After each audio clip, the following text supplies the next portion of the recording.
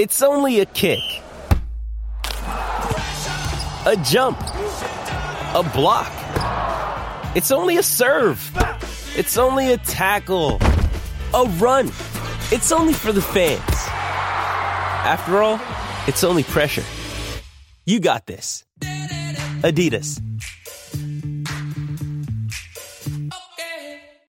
With threats to our nation waiting around every corner, adaptability is more important than ever. When conditions change without notice, quick strategic thinking is crucial. And with obstacles consistently impending, determination is essential in overcoming them. It's this willingness, decisiveness, and resilience that sets Marines apart. With our fighting spirit, we don't just fight battles, we win them. Marines are the constant our nation counts on to fight the unknown. And through adaptable problem solving, we do just that.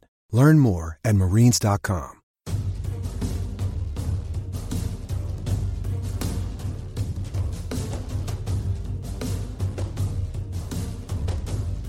Hey everybody, Dan Lobby here. Welcome to our Browns postgame podcast. I am joined as always by Mary Kay Cabot. Mary Kay, how are you? I'm doing great, Dan. How you doing? Doing well. Of course, we're going to be bringing in our Football Insider subscribers here in a little bit, following the Browns' 22-17 win over the Philadelphia Eagles. They are now 7-3 on the season. You're going to hear from Doug Lesmerises. You're going to hear from Scott Patsko, everybody else. But Mary Kay, before we get to all that, let's just start with that 7-3 mark. It's Thanksgiving on Thursday, and the Browns are in second place in the AFC North. They are every bit in the playoff race. By the time the dust settles today, I would imagine they're going to be in the top 7. If they're not, they're going to be real close. So this is where you want to be if you're in the NFL Thanksgiving week, right in that hunt. Absolutely, 100%. And when you think about it, they still have 6 games left, and they already have 7 victories. And 3 of those games are coming up against some really, really beatable teams, including next week's game in Jacksonville. Then they've got the 2 games in New York. Again, nothing's ever really a gimme, but they should win those games, especially now with their 2-headed monster of Nick Chubb and Kareem Hunt that can be unstoppable when you get to the fourth quarter. So I would have to say that they're looking really, really good for the playoffs. Now, last week, when they got done with that game, they were still on the outside looking in. Well, that'll change this week. They're going to be one of the top seeds, I believe. Did Baltimore lose today, Dan? Baltimore lost. So the Browns are in second place. Yep. The Browns are in second place. So, so they already are one of the top 7 seeds right now. And I think it's going to remain that way over the next several weeks. I think that Browns fans can start to get really, really excited about the fact that this team is going to snap that 17-year playoff drought. And I don't think I'm putting the cart before the horse right now. I really do think that this team has a great chance of getting at least 10 victories now and possibly 11. And I mean, I think it's going to take 10, but they're going to win at least 10 games, I believe. Yeah, no, you're absolutely not getting ahead here. This is legitimately a team that should, I mean, at this point, honestly, we've reached the point now where if they don't make the playoffs, it's going to be a disappointment. That's where they're at. And I think today, and this kind of leads us into probably the story of the day, they did it without their best player. Myles Garrett was sitting at home, live tweeting the game, sending out photos from Remember the Titans in celebration when Olivier Vernon was getting sacks. Olivier Vernon with the hat trick, and more importantly, the safety as part of that hat trick. And just a really impressive showing by this defense without their best player. Yeah, absolutely. I mean, and that was huge. Defensive line coach Chris Kiffin called upon his other players, the other players on this team, to step up and make a play. That was his quote. And you know what? They took it personally. They really did. I mean, they decided that with Myles sitting at home with COVID-19, that they were going to come up with big play after big play after big play, and they did it. And they knew there were going to be opportunities against Carson Wentz. He holds the ball really, really long, and he did that again today. And he's just prone to turnovers. He's prone to sacks. He's been sacked. He was sacked 35 times heading in. They sacked him 5 times today. So from a matchup standpoint, these guys just knew that, they could lick their chops, and it was probably going to be everybody that was hungry was going to get a chance to eat today. And they did. Sione Takitaki, pick 6, thanks in large part to Denzel Ward blitzing and hitting Carson Wentz. You had Olivier Vernon, who's only had 2 sacks so far this season, getting 3 sacks, including 1 in the end zone for a safety. You had the forced fumble on their opening drive. I mean, they had the momentum on that first long drive of theirs. They get all the way down to the 4, and the Browns forced them to fumble, and then they recover. So it was just one big play after another by this defense. Again, 3 takeaways, 5 sacks without Myles Garrett. Now, a lot of you out there turning on your video, you want us to see you, and I want to see your smiling faces as well. But just so you know, if you could hold off just a little bit till we get past this segment, we do this as kind of a post-game analysis video on our Browns YouTube channel with Mary Kay and me. So if you can hold off just a little bit once we're past this segment, I want to see all of your smiling faces after a Browns win, but just give us a couple of minutes here before you turn that video back on. I'm glad to see everyone eager to get involved, though. Mary Kay, let's talk about the run game. I thought it was really impressive today and really just all about who Kevin Stefanski is, that this is really the first time that somebody stepped up and stopped the run. And, you know, there was some thinking that maybe the Eagles run defense is pretty good. Really, most of the yards they've given up, their bad games have been because of end arounds, things like that, kind of tricky stuff. But just straight up against running backs, they've been pretty good. And it showed today in this one. But a credit to Kevin Stefanski, again, in not ideal conditions to throw the football, although it wasn't real windy out there. Credit to him for just sticking with that run. And then we see the spectacular run by Nick Chubb, and then a spectacular finish by Kareem Hunt, who really, 13 carries, 11 yards for Kareem Hunt, but probably one of the more spectacular plays of the day, hurtling his way into the end zone. So this was sort of an identity game, I think, for Kevin Stefanski in this offense. Like, we're built to run the football, and we're just going to keep trying to run that football until something finally breaks. Yeah, you know what? They had 18 yards in the first half. And I think that's a little bit of a trend that we're starting to see with these guys is they're just going to come out and wear a team down in the second half of a game. And that's going to serve them well in the rest of the season, in the 2 more home games that they have that will be bad weather games, potentially, in some of the other games that they have in New York that could potentially be weathery games. So they've got this 2-headed monster, and that 2-headed monster really came through for them on that touchdown drive because that provided the game-winning points. Nick breaking free, the stiff arm, that long run, he's a home run hitter, and he did it again. He ended up with, in the first half, he only had a total of 15 yards on 7 carries, 2.1 yard average. They were doing a nice job of shutting it down, but then he broke that one. Again, those 2 guys are relentless. Then you get to Kareem Hunt, and I think this is important. He was mad at himself. He was really mad about what happened on the goal line when he had 3 chances to punch it in and couldn't do it. And they took a touchdown away from him. They first called it a TD, but then upon further review, his elbow was down short of the goal line. So they took that away from him. He was angry about that. Wasn't being able to make the yards that he wanted to, had a 9-yard loss at one point. So I think he was somewhat frustrated. He gets to the end there, and he was not going to be denied. And if you get a chance, listen to what Baker Mayfield said when I asked him to describe the hurdle. He had a funny answer about that, a Super Mario answer about that. But Kareem Hunt, no way in heck was he not going to score there. So he atoned for what happened on the goal line earlier, hurdled number 21 of the Eagles after breaking. He had his foot in the grasp a little bit earlier on that run. And you know what? That's what you're just going to get with these 2 guys. I mean, you're going to get them feeding off of each other and just building upon what the other guy does. And that was an incredible sequence. Yeah. And again, it's just sort of the identity of this football team that, this offense is going to win because they run the ball. This is as old school kind of Cleveland Browns football as it gets, which I know a lot of fans love. And, there's probably a Baker Mayfield discussion here, but we'll save that for a later day. He really struggled today and missed some throws, including Austin Hooper in the end zone on that first drive. But, the running game and the defense today is what got it done for this football team. And I think for this defense too, to play like this, just to go back to them, to play like this force those turnovers. Denzel Ward was fantastic today. Taki is going to get a lot of love.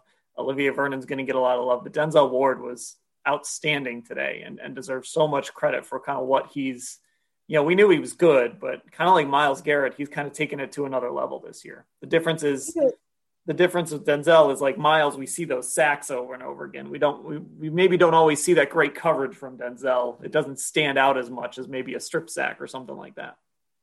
Yeah, I think, sometimes when you think about a cornerback, you think in terms of interceptions. That's sort of their calling card. And he hadn't been able to get those this year, but he did get one in the end. And that really kind of thwarted any kind of a comeback there at the very end of the game when he got that interception. So, that was good for him. But as you mentioned, he had other big plays, including on the blitz where he hit Carson Wentz and forced him to throw that interception, on which Taki got the 50-yard pick six. So he made a huge contribution today. I think he's having a Pro Bowl caliber season. I really do. Yeah. I don't know if he'll get the recognition because, once again, he doesn't have the interceptions. And a lot of times guys look for that sort of thing. But if you just look for down, shutting down his side of the field, he's having a tremendous season. And he was a big part of today, especially when Ronnie Harrison was lost for more than half the game. Safety Ronnie Harrison went down with a knee injury. This could be big because he's been their savior at safety up until today when he was lost for, 3/4 of this football game. So they really did need other guys to step up. And Denzel Ward was one that really just held it down without Ronnie there. And Ronnie Harrison is a very important piece to talk about. I tweeted this during the game. There's 3 guys I really trust on this defense right now. Myles is one, Denzel is the other, and Ronnie Harrison is the third. He's kind of earned that trust very quickly, and they had to do this today with Myles not even playing, Harrison getting hurt very early in the game. He tried to come back, but it was pretty clear. He got beat by a tight end. I think it was Goddard. He got beat by the tight end, and then you could just see him limping around. So it was pretty clear that there was something going on. You hope it's not something long-term because they are going to need Ronnie Harrison moving forward over these next 6 games at some point to play safety. Absolutely, 100%. He was a reason that they were starting to feel really good about the safety position in particular. And, they needed one more guy that could get the job done back there because, as you know, the guys that were there just really weren't getting the job done. And you just need it from that position and that part of the field. You need big plays, you need takeaways, you need somebody that can both play the run and the pass. And he's been doing that, all of those things, bringing a lot of energy. So to not have him, hopefully for their sake, they will get him back. And that was nothing too serious because, as you said, down the stretch, especially when they start to play a couple of, good quarterbacks, if they have to play Ben Roethlisberger, who even knows if they're going to have to play the Steelers starters in that last game? You don't really know. I'll say, and especially with Baltimore losing today too. That's yeah, got a 4-loss team and a 3-loss team now in the division behind them. Yes, exactly. So so you need a guy like that, especially once they get into the playoffs too, and for sure you're going to be playing a good football team. You need a guy playing like Ronnie's been playing. Okay, Mary Kay, we will we'll let you go, and I know Scott has been lurking here, waiting to jump in, so we'll let you go, and yeah, that'll do it. Well, I'll talk to you later. All right, thanks a lot. Bye-bye.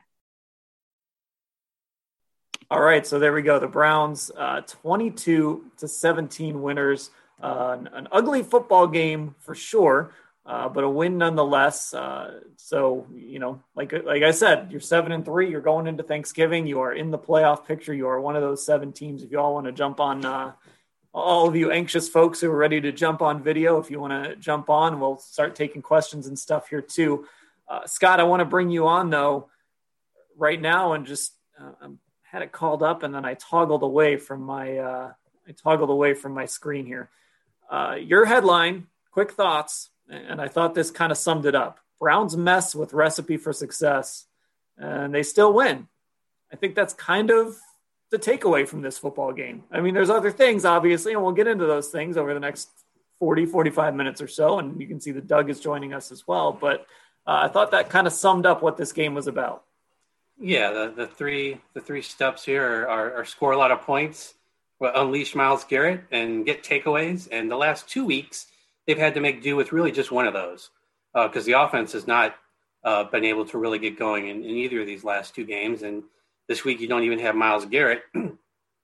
So they really doubled down on the takeaways. And, this was a really good game for the defense. They did what they had to do. I think, you have to get pressure on the Eagles. Everybody gets pressures on the Eagles, so you have to do that. And it definitely paid off. And you get the huge safety. So I think really the defense they kept the Browns where they needed to be so that when Chubb and Hunt finally showed up to save the day, kind of, in the end with really two runs, kind of won this and really sealed it for the Browns. But the defense had to get them to that point. And they did. It's just like Baker just had to make 3 throws really last week. This week it was Chubb and Hunt kind of having to combine for 2 big runs. Whoops, there we go. I had somebody in here and I muted myself. I called it with Mary Kay kind of an identity game for the Browns. Like Kevin Stefanski runs the football. And even with the Eagles stopping that run, he just kept handing the ball off to those guys and just kind of knew eventually somebody was going to break one. And Chubb did it with the huge run, and then Kareem Hunt with an exclamation point. Really his only significant play of the day, but an exclamation point to finish things. And that's all the Browns needed. I think the other thing here, too, is you kind of did what you were supposed to do against the Eagles on the defensive side, and that's take advantage of Carson Wentz when he's doing whatever Carson Wentz does and force turnovers and get to him. Sometimes it felt like he was sitting back there counting to 5 Mississippi waiting to throw the football. Well, you better get to him and get those safeties and get those sacks. And I think another thing that really worked in the Browns' favor is the Eagles not really understanding what's working. Sanders and Scott were having all sorts of success running the ball in the first half. Wentz passed it 9 times. In the second half, Sanders had 5 carries. Scott had 0. And Carson Wentz is passing it 26 times. And this game was not in a situation where they had to pass really until almost midway through the fourth quarter. So I think the Eagles really helped the Browns a little bit in that scenario because they were averaging like 5.7 yards a carry in the first half. They were turning into the Raiders from a few weeks ago where they had to run and they were having success, but then they just decided to stop. Yeah, Doug Peterson and Carson Wentz have certainly taken hits since 2017. That's for sure. Mm-hmm. All right, Doug Lesmerises is sitting here too. I know, just waiting to say something. Doug, your initial thoughts on this one? My initial thoughts are, Dan, you picked the Eagles. I did. This is my initial thought. Carson Wentz sucks. And anyone whose pregame analysis of this game did not center on the fact that Carson Wentz sucks. Browns won the trade. Is that what this means? No, I'm serious. We did a whole thing on the podcast about who won the trade. We forgot to factor in the fact the Browns don't have to have Carson Wentz on their team. That's a win in and of itself. My God, Carson Wentz sucks. And whatever you thought, Myles Garrett's not in the game. He's horrendous. He's been horrendous the whole year. Doug Peterson and that, I don't know who the offensive coordinator is. They have no idea how to call a game. So I want us to absorb this because the Eagles are gone. They won't play him again for 6 years. Who cares about the Eagles? Can we say this? In our future evaluations of Baker Mayfield, he doesn't suck as bad as Carson Wentz. That's what a quarterback who sucks looks like. I know Baker's inconsistent. Baker will have a great throw and then a terrible throw. He'll make a great decision and a bad decision. Carson Wentz does nothing but terrible things. He's atrocious. He is murdering his football team. So whenever you get frustrated with Baker Mayfield, I want you to go back to this game, and I want you to envision a ball floating in the air and Sione Takitaki running underneath it and think to yourself, at least Baker Mayfield didn't do that. That's the analysis of this game. That guy is a mess. I don't know what they're going to do, but we knew that guy was a mess. He sucked before he got here. He sucked while he was here, and he sucked as they're getting on the bus to fly out of Cleveland. That was a joke. And we should have seen it coming. I hope the bar of Baker Mayfield, though, is not going to be better than Carson. Well, slightly better than Carson Wentz. Well, we usually talk about like the bar for Baker Mayfield is Patrick Mahomes. So let's admit that it's somewhere between Patrick Mahomes, but let's not forget that the Carson Wentzes of the world exist, because they do, and they murder football teams. Well, we're going to have some time to talk about Baker here today. So let's talk about non-Carson Wentz stuff here, Doug. Give me some non-Carson Wentz takeaways from this game. I thought Olivier Vernon, when you have a guy who's a big-time salaried dude who's been to Pro Bowls and he hasn't really done it, and on a day when Myles Garrett is gone, it's like, hey, where's our Pro Bowl defensive end? It's like, he's right there. He's Olivier Vernon. And I know Mary Kay has talked all year. He's not healthy. This is one of the things. Him being good today doesn't mean that he has been good, but he was really good today. And when they needed him, he showed up. And part of me is like, how come you're better when there's no Myles Garrett? I almost wanted to ask him that. But if he's just getting healthy, right, and he's going to start doing this, holy moly, we've been waiting for, like, what if you paired a guy with Myles Garrett? What would happen? Pair that guy? Olivier Vernon, like, did that today. If he does that in the next 6 games, again, that's like next level stuff for this defense. So I think it's a reminder of what still is out there for this team. They still haven't played their best game. They have not played their best game. But today, there were a few more components in that game today. My gosh, Denzel Ward, number 1 corner. He's a number 1 corner, no doubt about it. And you can just see things coming together. I'm still waiting for it, though. I'm still waiting for it all together. These were pieces of it today, but there's more out there for this team. They're 7-3 and trending the right way. If you want to jump in, make sure you use that raise hand feature. You can also use the chat. If you don't know where raise hand is, you click on participants on the bottom, and it'll bring up a little panel over to the side, and you should have a raise hand button over there. Or you can jump in the chat. I've seen a couple people come in here. I see Doug's name in all caps. So let's see. Let's see what I got here. Alex Santos. Oh, he didn't have Doug's name in all caps. He had something else in all caps. But he says, whenever I start to feel bad about anything, I just need Doug to go on a rant. So there you go. That is not a guy that leaves a review on our podcast. You should go leave some reviews on our podcast. It's easier to rant when they're 7-3. When you pick them to go 12-4 and they win 6 games, it's harder to rant about the Browns. But this is good so far. Well, okay, so let's do this now, because Shannon just said in the chat, I feel Baker was not as bad as maybe talked about today. Definitely a couple throws that should be made overall. He made some good throws today. I mean, I don't know how much there is to say about Baker in this game. It really felt like after those early throws, this game was a little bit about minimizing Baker. I think there were a couple throws we might look back on and say, oh, that was a pretty good throw, the throw to Hooper. Not obviously the missed touchdown throw to Hooper, but he had another throw to Hooper that was pretty good. There was a throw to Higgins that I liked, but I don't know. It's hard to just sit here and, pick throw by throw. I didn't think Baker was great today, but the Browns kind of found a way to minimize the quarterback on a day when it was, again, the conditions weren't great. It wasn't windy at all, but it was still rainy, and I think it was tough to throw the football. You can say the same things about Baker Mayfield just about every week, right? Right. He made some throws, and, he made some he wishes he had back. And that's pretty much been Baker Mayfield this season outside of, a couple really high quality spurts, against the Bengals and Colts.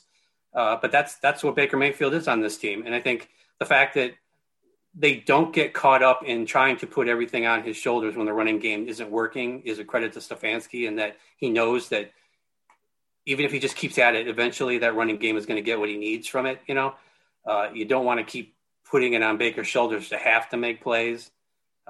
So that was important today. I think once they finally got into situations where they were using some play action, that's when he was at his best. He made some of his biggest throws like that.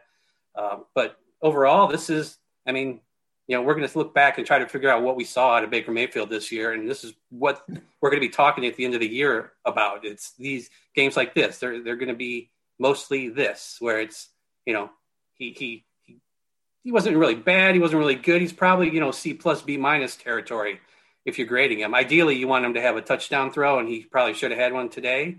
But he didn't throw any interceptions, and that's, at the end of the day, probably the biggest part of this. I mean, he's inconsistent. I hope we figured that out by now. He's inconsistent. So, that's part of who he is right now. But that's why I think you have to have some optimism for the future. So there's some things that if you just, this is good, then get rid of this. And the 2 misses in the end zone to the tight ends. I mean, that's a bad sequence, right? I mean, that costs them. They don't get in the end zone there. They don't get in on fourth down. And Baker on one of those should have had a touchdown throw, and he didn't. But he wasn't giving the ball away. I'm even trying to think, did he have many throws even that were in one that was almost picked early? Okay. But it was dropped. But he did. I mean, he ripped a couple of the one down to Hodge down the sideline. When he was open, he took advantage of it. The deep shot, maybe you hit that deep shot in stride and it's a touchdown, but they made it. He didn't overthrow it, right? So, I mean, I thought it was pretty good. It was wet. He didn't turn it over throwing it. The fumble was rough.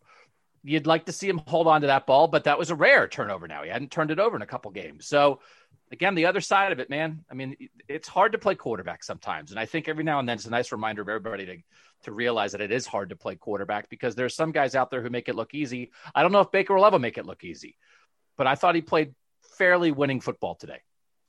Yeah, and I think, the real contrast here is the Browns and Kevin Stefanski really schemed around him. So, like the throw to KhaDarel Hodge, right? I watched that play and I thought that's a Kevin Stefanski play right there.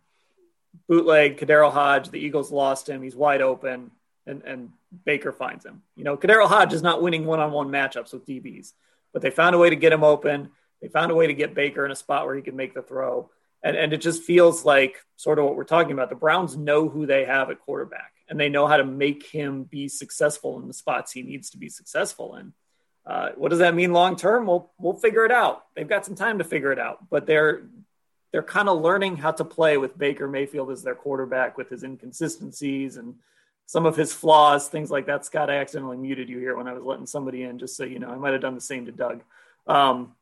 But they're learning to kind of scheme around those things and give him opportunities to make some plays. And I thought, I know there was some frustration out there from fans on Twitter about Stefanski and how he was approaching this game early.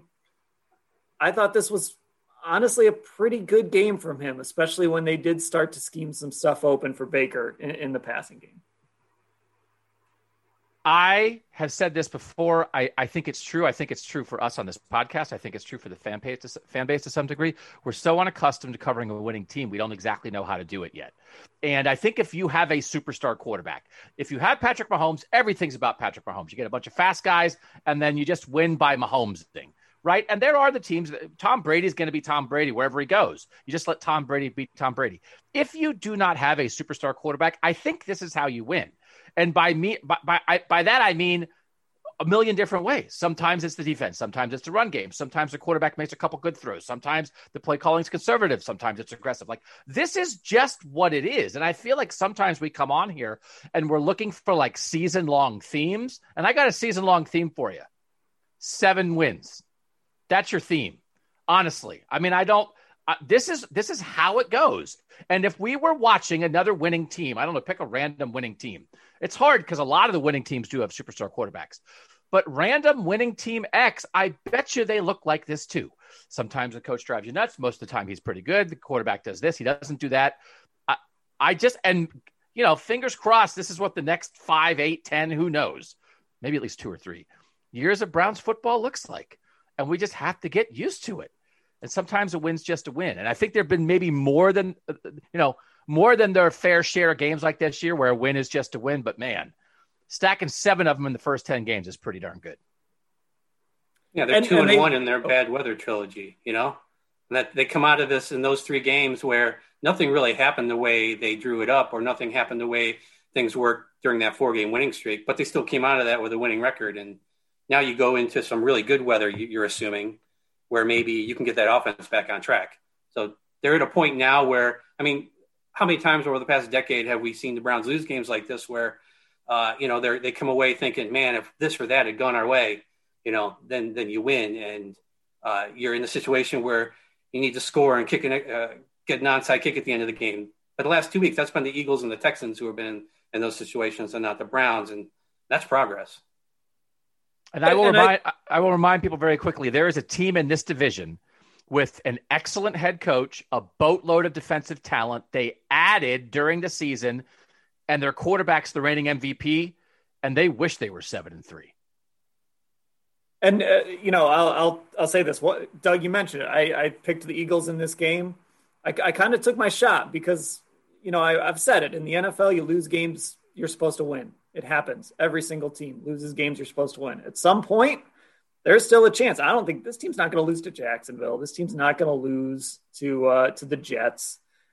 The Giants are feisty. I mean, maybe the Browns have kind of cleared it. Maybe they've just managed to win those games where, you kind of circle it. Maybe it was supposed to be the Texans and then Deshaun Watson can't throw the ball and you figure out a way to win an ugly game there. I don't know. Maybe the Browns are going to escape this season, without doing that. But, I give credit to this team because in the past, the Browns lose that game in Cincinnati and they didn't do it in the past. Maybe they figure out a way to lose that game to the Texans. They certainly had opportunities. I mean, there were even opportunities to lose this football game, but they managed to force a fumble inside the 5-yard line. They get their running game going just enough. It's a real credit to this coaching staff that this team has just sort of done what they're supposed to do every single week. And there's a good argument to be made that this team is very lucky this season too. Yeah. I think the point differential points to that, and just these situations where you've met some of these teams, who's been available for those teams, everything's just kind of fallen their way in some key victories. I'm not going to disagree with that, but I'm going to make sure we don't think that's different than what happens in the league every week. Right. Everybody. Because you know who's lucky? The teams that face the Browns when they didn't have Nick Chubb. You know who's lucky? The teams that face the Browns. You know who's lucky? The Raiders, when Myles Garrett played 30 snaps instead of 60 snaps. You know who's lucky? The teams that are facing the Browns when their $15 million deep threat is out for the year. They're lucky too. I think if we really go through, and I get it, the Washington defense had a bunch of injuries that week. Darius Leonard not playing the Colts game was a big deal. I agree with you, Scott. There are things we could go through. If we want to play the luck balance, we want to do the luck balancing act, I still say from an injury standpoint, there has been more bad injury luck for the Browns this year than good injury luck and their opponents being hurt. OBJ's done. OBJ's done for the year, and the best defensive player in the NFL has COVID. And the best running back in the NFL was out for a month. So if we want to talk luck, I'm not disagreeing, but I want to make sure we talk about it in the full context. Yeah, I mean, you're right. And look, there's not a professional league out there where the schedule plays more of a role than in the NFL. It's just how it is because there's no balanced schedule. And guess what? The Steelers are playing the same schedule as the Browns with 2 exceptions. Ravens are playing the same schedule as the Browns with 2 exceptions. So, that's how it works. In your division, you're playing essentially the same schedule, and the Browns have been able to take advantage of it. This year, they get to play the NFC East, and they're going to take advantage of it. They haven't lost to an NFC East team yet. They're going to have a chance to beat the Giants right around Christmas time. So take advantage of it. And again, after years and years, we've seen that this team has failed to do that at times. Olivier Vernon called last season a wasted year today. And I think that's how we all felt about it.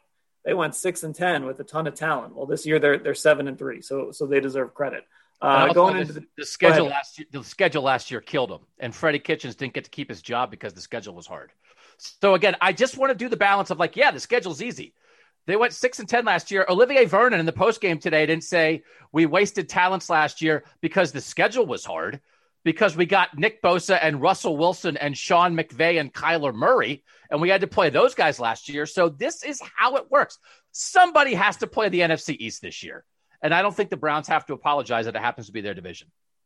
No, absolutely not. Absolutely. Look, the Browns don't have to apologize if they're playing a game the second weekend of January. It doesn't matter who they play. Sometimes it feels like we act like they should somehow apologize. This is winning football. This is what it is.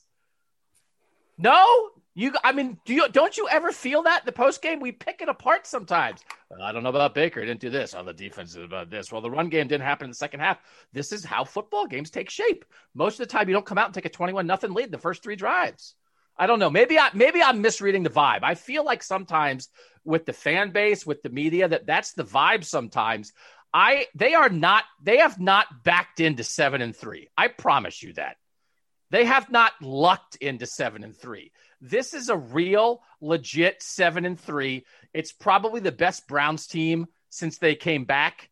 And this is what the NFL is, and we just don't recognize it because, frankly, the Browns haven't actually been part of the NFL for the last 2 decades. Well, that's sort of part of our job too, though, right? I mean, it's kind of boring if we just say, the Browns beat the Eagles. See you next week. No, but part of our job is to turn a critical eye on things, win or lose. I agree. That's what the Browns are doing as well. I mean, they're going to watch this tape tonight and tomorrow, and they're going to turn a critical eye on this. I understand what you're saying, Doug, but I do think, the only pushback I would have is that, it is kind of our job over the course of 16 games to be able to look critically, even in good times. Yeah, I mean, fans should be happy that they're 7-3. Fans should be happy with the win no matter what. But I think if your job is to look at the big picture, which, we often have to do, you're looking at it a little more critically, like Dan said, and you're looking at how they win and what's sustainable and what's likely to happen the next week when they play somebody better with better weather, et cetera, et cetera. But you're right too, Doug. I mean, 7-3, I'm not saying that they've lucked into this record at all, but I do think there are definitely things you can point to that have fallen in their favor this season that helped them get to 7-3. But I'm not taking it away from them. No, I agree. But I also think if they had they're in a good division. Not everybody has the Ravens and the Steelers in their division. If they were in the NFC East, the Browns would be undefeated. I mean, I don't really mean that because they'd be playing the But honestly, that's the headline of the pod now. They're in a good division, and arguably their 3 best players have all missed games this year. So again, I'm just going to repeat the same thing. It's all the way around. But I think we can overanalyze, because I think we can overanalyze in the extent of, well, if they played the Chiefs, and Pat's like, well, they don't play the Chiefs most weeks. You don't play the Chiefs most weeks. This is what most of the NFL looks like. Honestly, how many teams in this league are slam dunk better than the Browns? No doubt about it. You go into a Sunday and you think to yourself, I don't really think they have a chance. How many? 4? Oh, we got some. All right, we got on their schedule or overall? No, in the league, 32 teams. I see 4 6 from somebody. I think Alex. Were you holding up 8, Alex? I couldn't tell. Okay, Alex was. Tell me 8. Tell me the 8 teams that you would say the Browns don't have a chance to beat. There's no way it's 8. All right, hold on here. I'm not saying one way or the other. Honestly, I just want to start. I want to look at this. All right. I think the Browns have a chance to beat anybody. I mean, I know the Steelers. It doesn't matter. I mean, I'd like to see the Browns play the Steelers with their full offense. Because they didn't have Chubb or Teller in that game. This is like the college football playoff committee. There's a pod idea. Let's do a college football playoff committee.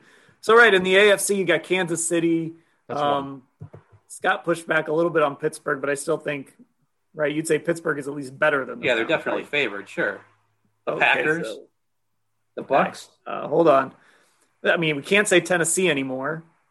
I don't think you can say – I mean, Buffalo would be favored, but you can't say that you'd feel great about that. I still need to see it against Baltimore. I know Baltimore – is struggling right now, but I still need to see it against Baltimore. So I would put them. I would say 6 teams because I'm not sure about the Saints yet. I haven't seen what they look like without Drew Brees. Right. At this point, I would say the Saints and Packers. Seattle, but Doug's saying what's a slam dunk? I would take Seattle. Yeah, I mean, if slam dunk loss, and I mean, this is the NFL. I wouldn't say that for the Browns against anybody. I mean, I guess it's the way you have to look at it, right? Like, so Seattle, you can certainly look at Seattle and see their flaws, but you can also close your eyes and see Russell Wilson putting up 60 on this defense. So the Browns almost beat Seattle last year. Seattle isn't as good as they were last year, and the Browns are better than they were last year. I'm just saying. This Browns defense, though, I'm just telling you, Russell Wilson will put up 40 on this Browns defense with his eyes closed. Seattle's defense sucks, too. Mm-hmm. Yeah, that'd be a high-scoring game. They do. But my point is most teams have flaws. That's my main point. The Browns are a good team that aren't perfect. And I just think whenever our analysis moves away from the starting point is they are a good team with a really good record who has earned this record. And then they're not perfect. And yes, you want them not to just make the playoffs, but win a playoff game. But I'm just telling you, man, there's a lot of bad football out there on some Sundays, and the Browns are playing some pretty good football. Well, listen, I mean, look at the team they just beat. I mean, you'd rather be the Browns than that team, right? I mean, there's plenty of teams you're going to be able to say that about. But, I guess it's about kind of figuring out if we're going through and figuring out where this team is. They're sort of where they've been over the last month or month and a half. They're kind of in the middle here. And these last couple wins have put them towards the top, I guess, of the middle, if you want to call it that. And that's okay. You're 7-3. You're probably going to make the playoffs. I personally right now can't see a scenario where this team doesn't make the playoffs. I agree with that. Shy of a horrible injury or something like that. But yeah, normal stuff. I agree with you. If like Miles isn't Miles when he comes back or something like, I could see that having some long-term effects. But I just don't see a scenario where, with their remaining schedule, even if they lose to Pittsburgh, lose to Baltimore, and maybe even lose to Tennessee, I don't see a scenario where this team doesn't make the playoffs. They're 7-3. I'm not so sure they're not better than 5 of the 6 teams left on their schedule right now. And I know, push back on Baltimore. I get it. But go watch Baltimore and Tennessee lately and ask me, are you sure they're better than the Browns? And a month ago, we would have said, sure, we're sure they are. And they have 3 easy ones and 3 tough ones left. I think they have 2 super easy ones. The Giants have shown a little life. So the 2 super easy ones, 3 that are between very winnable and kind of winnable, and a really tough one. So anyway, 12-4. I think Shannon thinks I just jinxed the Browns.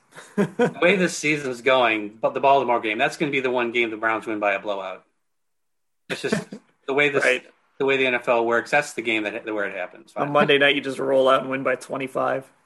I will say this. I think they have not come close to playing their best, most complete offense and defense game.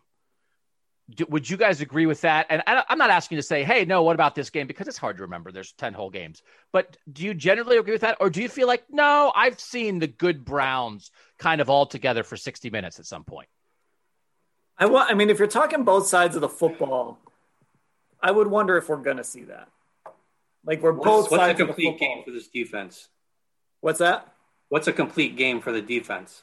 Miles going crazy. And the other Miles going crazy, Denzel being Denzel, and the other 9 guys being average while that happens, not being horrible. So that there aren't like 2 blown coverages that lead to touchdowns mixed in with a strip sack. That there's like decent, solid defense with Denzel being Denzel and Miles going crazy. And like Olivier Vernon playing like today. I mean, that's out there to me. I think that's out there. I mean, I'm not asking Sendejo to play at a Pro Bowl level. He's probably going to tackle the ref to make a point and get a 30-yard penalty because he's trying to be a tough guy because he knows everybody in the league thinks he shouldn't be on the field. So I get that. You got to bake that in too. But I think there's just don't be awful behind Miles and let Miles be Miles. And then I think there is a Baker, really good Baker, like first half of the Colts, last 3 quarters against the Bengals with the full run game with Chubb, Hunt, and Teller. I think like all that is out there, and I don't know that we've really seen that because I feel like Baker started to get it a little bit was when Chubb got hurt. And so we have it, and now since we've had Chubb and the new Baker, the better Baker back together, we've had the goofy weather. So I think that's out there. I mean, I'll tell you what, if we're going to see it, we're going to see it in Jacksonville. I mean, there's no reason this team shouldn't just be able to do whatever they want to next week. If they want to go out and run for 400 yards next week, they'll go run for 4. There's no reason they shouldn't be able to go out next week and just do whatever they want. I mean, if you need to spend your Thanksgiving raking leaves on a Sunday or something, go do it next week because the Browns should be able to make that game incredibly boring in their favor. And frankly, if they lose that game, you don't want to watch it anyway. I just, maybe next week's the game you circle where they do kind of put it all together. Yeah, because that game's that's a 30-13 game, or like a complete Browns game on both sides of the ball. That's what that score probably is. And so, yeah, Jacksonville or the Jets, I think, are the 2 best opportunities to do that. Not that they can't do that against someone else, but I think if you don't see it in those 2 games, you're probably not going to see it this year. But here's why I would think maybe it's going to be hard to see it. We talked about Baker's inconsistency, right? So you don't know really what you're going to get from him week to week. So you're going to have games where he's not very good and the run game puts up 200 yards. And this defense, I know the defense was really good today. I don't want to take away from the great performance from this defense, but I still just do not trust this defense when they go against a real, somebody who's not Carson Wentz or when the wind isn't 60 miles per hour. I don't know that we're going to see a lot of performances like this from this defense. And so I just don't know if I don't know if there's going to be a week where it all comes together, because a lot of those elements outside of we're going to line up and just pound Nick Chubb and Kareem Hunt, I don't know how much consistency there are. And of course, Myles Garrett is going to be great every week, but I don't know if there's that consistency across the board on both sides of the ball that it's all going to come together. It's going to happen. Maybe it does. Maybe it all does align randomly, but I don't think there's any reason to believe that, like, yes, we're absolutely going to see that perfect game. Everybody agrees this is a better team this season than last season. Has this team this year played a game as good as when the Browns went to Baltimore and won last year? Like, I don't know that they have, right? Probably we haven't. Not. I mean, that was great. I mean, the freaking Ravens went 14-2 last year, and that was one of their losses. That's like that. Like, that's what I'm talking about. Like, what if that happened? I mean, like they could do it to Tennessee. They could, like, Miles gets after, like, I just think I understand what you're saying, Dan, that there's a lot of moving pieces and there's only so many sure things on this team, but I still am holding out the belief that we are going to see it at some point.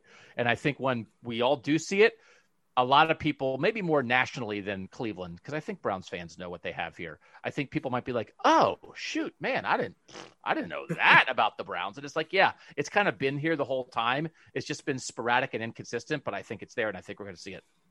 The only game this year that I think came close to possibly being that game was the Cowboys, before the Cowboys came roaring back in the fourth quarter, because that was 41-14 at one point. So that is probably as close as they've gotten. Yeah, I agree with that. And it also felt like they were going to lose that game, the way things are going. But the first three quarters of that, Scott, I think you make a very good point for sure. Yeah. Okay, so I guess Hayden was saying something here. Let me get to Hayden. You had your hand raised. I don't know why you put it down. We want you to jump in here. He's asking, has the defense gotten over the hump? So we've danced around this a little bit. I mean, how do we feel about this defense long term? Do we trust it more after these last three games? Are we still? I mean, I've made it pretty clear I'm still nervous about this defense. But are you guys feeling better about this defense, especially if Myles Garrett is back, let's say against Tennessee, and he's got his legs under him, there's no lingering effects from this? Do you guys feel better about this defense now than you might have earlier in the year? Is Ronnie Harrison on the field too? Yeah, I think that's a big key. That's got me worried too. I mean, it's hard to really judge anything about this team over the last three games, but I think maybe we'll know better after that Jacksonville game. Once we get this team back in situations where weather isn't helping them in some way, as far as the defense goes, I'm with you, Dan. I don't trust the defense. They've, for the first time in 3 games, they had takeaways today, which was huge. But that's tough to live off that. So yeah, I'm not ready to say I trust them. They really rely on takeaways. That's tough. That's a hard way to live. We know that it's kind of a plan by them, and it's not coincidental, some of it. I don't know that the takeaway in the first Philadelphia fumble today, I don't know that was like a incredible play by the defense or something. Sometimes guys I think it was a good play, though. I think that was a good play by – there's some debate as to who caused it, because I thought it was Jordan Elliott, but in the game book they gave it to Malvo. Elliott celebrated like it was him, right? Yeah, I think it's an error. But I think that they deserve credit for that one. But the linebackers still make you nervous. I think they made a couple decent plays on the ball in the air today. Mitchell made a play in the end zone on a ball in the air that sort of knocked away the one that Mack Wilson initially was ruled an interception. Denzel's great. I just don't know. This feels like a new world to me. If a Vernon plays like this the rest of the year, I don't know that we've seen that Vernon plus Myles Garrett, and that opens up a ton of stuff. So I'd be curious to see that. Yeah, let's see. Somebody in the chat here. This is Shannon. Game by game with the defense this year. Happy when doing good, but the route will be shaky. The hump per se will have to come next year. And listen, Ronnie Harrison, I'm pretty excited about that pairing. If you're going to have Ronnie Harrison and Grant Delpit at safety, or I don't know, maybe you're going to use one of those guys. I mean, I know Delpit was going to have a lot of different roles this year, and that's sort of what Ronnie Harrison's been doing now. But I like that combo a lot. I'm really excited about it. Hopefully this Harrison injury is not something that's going to linger for very long or keep him out for too long. They're going to have an MRI on Monday on it. We'll know more then, but I'm excited about that. You have Myles Garrett to build around. You have Denzel Ward to build around. So I think long-term, especially with the assets this team has and how complete the offense feels to this point, you're going to build something on the defensive end. I just don't think it's there yet. We might have to wait until next season to really kind of see what this coaching staff and this front office's vision is for their defense. I mean, I'll be mildly surprised if any linebacker other than Jacob Phillips is back next year. That needs like an overhaul. Yeah, unless it's even with Taki's pick today, which, by the way, mark down where you were when that happened. You'll want to tell your grandkids that Taki made a play in coverage. Like, I think the Browns just try to hide him, in a closet somewhere when it's passing downs. He's just not in coverage very much at all. So that was a huge play for him. Catching a ball like that in the rain, that's not going to happen often. So, that really needs an overhaul. And I think you're right. With Harrison and Delpit, I think that's a decent way to start next year at safety. I'm just trying to think. I'm sitting here thinking about my headline for what does the shakiest 12-4 season in NFL history mean for the Browns' future? Shaky Browns go 12-4, lose an AFC championship game. How good are they really? I'm just kidding. But listen, I mean, honestly, it's one of those things. And again, it's like we know when it's happening in front of us because we cover this team every day. It makes me think a little bit about like Tennessee, right? I mean, Tennessee went 9-7 last year, right? And they wind up in the AFC Championship game. They kind of hit on something in the second half of the year. They run the ball. They do a couple things right. They're not perfect. And now we thought they were good coming into this year. Turns out they're okay, right? They're good, but they're probably really no better than the Browns. And they got to the AFC Championship game last year. I'm not so sure they were any better than this Browns team last year when they got to the AFC Championship game. And they like figured out something against Lamar in the playoffs, right? I mean, like that's so I'm not trying to say the Browns are, I'll say it. The Browns are going to the AFC Championship game. I'll just say it. Nobody else will say it. I'll say it. But like, that's what I mean. That Tennessee was far from a perfect football team, but they knew who they were. They did a couple things well. They got hot at the right time and they made the AFC Championship game. I don't think that's a moonshot upside for the Browns. That's the ceiling. That's the ceiling for sure. But it's just a reminder, again, sometimes you don't have to be perfect to win a lot of games and do some cool stuff. Tennessee's a good example because, and then you hit on this, Doug, they knew who they were and they won the matchup game, right? They ran into a team in New England that they matched up great against and they knocked them out and sent Tom Brady to Tampa. They ended up matching up really well against Baltimore and let's be honest, we still haven't seen the Ravens do it in the playoffs. So, until they do, they're going to have to carry that around with them. So, yeah, I mean, sometimes that's what it's about. Sometimes it's about kind of who you are and getting the right matchup. That's how it works. So, I'm not going to say the Browns are going to the AFC Championship game, but I won't complain if they do. So it's okay if I take that story then? Yes. How the Browns can follow the Titans' path to the AFC Championship game? All right, you'll see that headline on Cleveland.com this week. That one is definitely all yours for that one. I was going to make another point. Now I completely forgot what it was. Alex had something. Alex is not feeling the Olivier Vernon love here today. I can tell you that. He says play was a result of the horrible Philadelphia line. Lots of dollar signs. And then he says he could have caught that Taki interception. So he's got that. There's something to the argument about Vernon because he's not just going to be able to bull rush everybody, and he got away with that today. Even on the safety. So I mean, this line is bad, and that's why every team they played except for one has had at least 3 sacks against them. That's why Wentz was sacked 35 times before today. They had.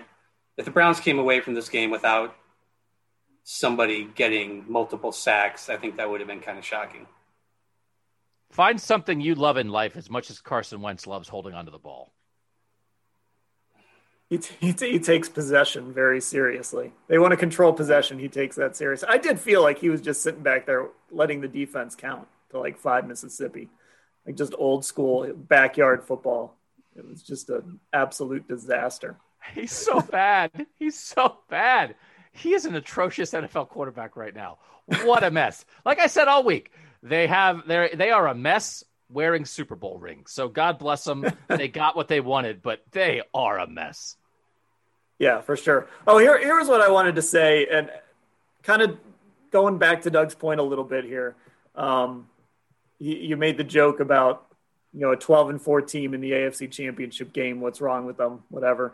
But it kind of made me think a little bit about that 2007 Browns team that went 10-6 against an easy schedule. And I think the thing that we can do is we can point at kind of that. And we all sort of knew at the time that felt a little bit fluky, and that felt a little bit like Derek Anderson, Jamal Lewis is kind of old. They're playing a bunch of easy teams. Wherever the Browns end up this year, this feels like, unlike that 2007 season, which, yes, we have to go back that far to reference a team like this one. This feels like it's building something. That 2017 felt like lightning in a bottle. I think we can definitely say that no matter what you want to say, schedule, shaky quarterback play, the defense isn't great, whatever. This is a football team that at least is building towards something. And it's really hard to not feel good about this head coach. That's for sure. I keep coming away from games just thinking that specifically. It's really hard to not feel good about this head coach and what he does every single week. Yeah, I agree. I don't remember the schedule that year, but I do know that they just kind of failed upwards in, starting out with Charlie Fry, and then Anderson takes over, and then they're off and running. And it was a season that like nobody saw coming. And I think the fact that it fell flat the next year proved that there wasn't sustainability there with what was going on. It was Derek Anderson having the season of his life, and that was it. And I don't feel that way about this team at all. This team has a plan. And, whether they get to the AFC Championship game or not, I think you're still going to come away from the season feeling better about the coming year. Whereas back then you're like, did that really happen? Did they really find their guy? Is Derek Anderson the man? We didn't know. And Dan, I'm not on all the calls with the players every week like you are, so you hear this more. But it does feel like there are times when players will just sort of say things about Stefanski, maybe even unprompted, that make you think, okay, well, we think schematically it's good. We think like from a poise thing, like he's like handles himself well. But you do get the sense a little bit, right, that these guys kind of like this dude and believe in what's happening around them, don't they? Oh, yeah. Yeah. And look, it's hard in this kind of Zoom world where we're, if we could be in that locker room every day, we'd have a really good sense for this team. But I really don't think it would change kind of how good you feel about what Stefanski's done and where the trajectory of where this team is going. Because, yeah, I mean, you do just hear good things from these players about what's happening here.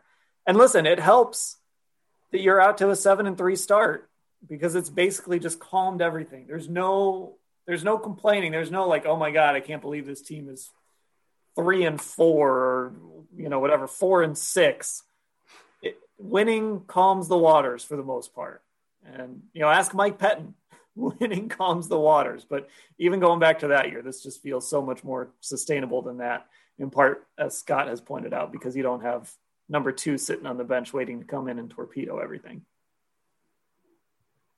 All right. I think that's it. I think we're good. We've gone for about an hour here, so I got to let everybody go and get back to work. That'll do it for this Browns post-game show. I appreciate everybody jumping in here. You were a quiet bunch today, just hanging out in the chat, but I'm glad I got to see some of you. If you want to be a part of this post-game show live, all you got to do is sign up for Football Insider. You head to cleveland.com/Browns and click on the blue banner up at the top of the page. And also make sure you're subscribed because, like I said, 7 podcasts every week. Yeah, this week might be a little bit thinner with the holiday, but we'll still have plenty of podcasts coming your way to get you through that long Thanksgiving weekend and something to listen to while you're bored just watching the Browns thump Jacksonville next Sunday.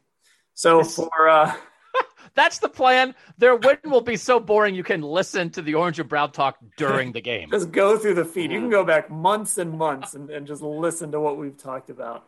And old takes expose us if you want to. Yeah. All right. For Doug, Scott, Mary Kay, I'm Dan. Thanks for listening, everybody.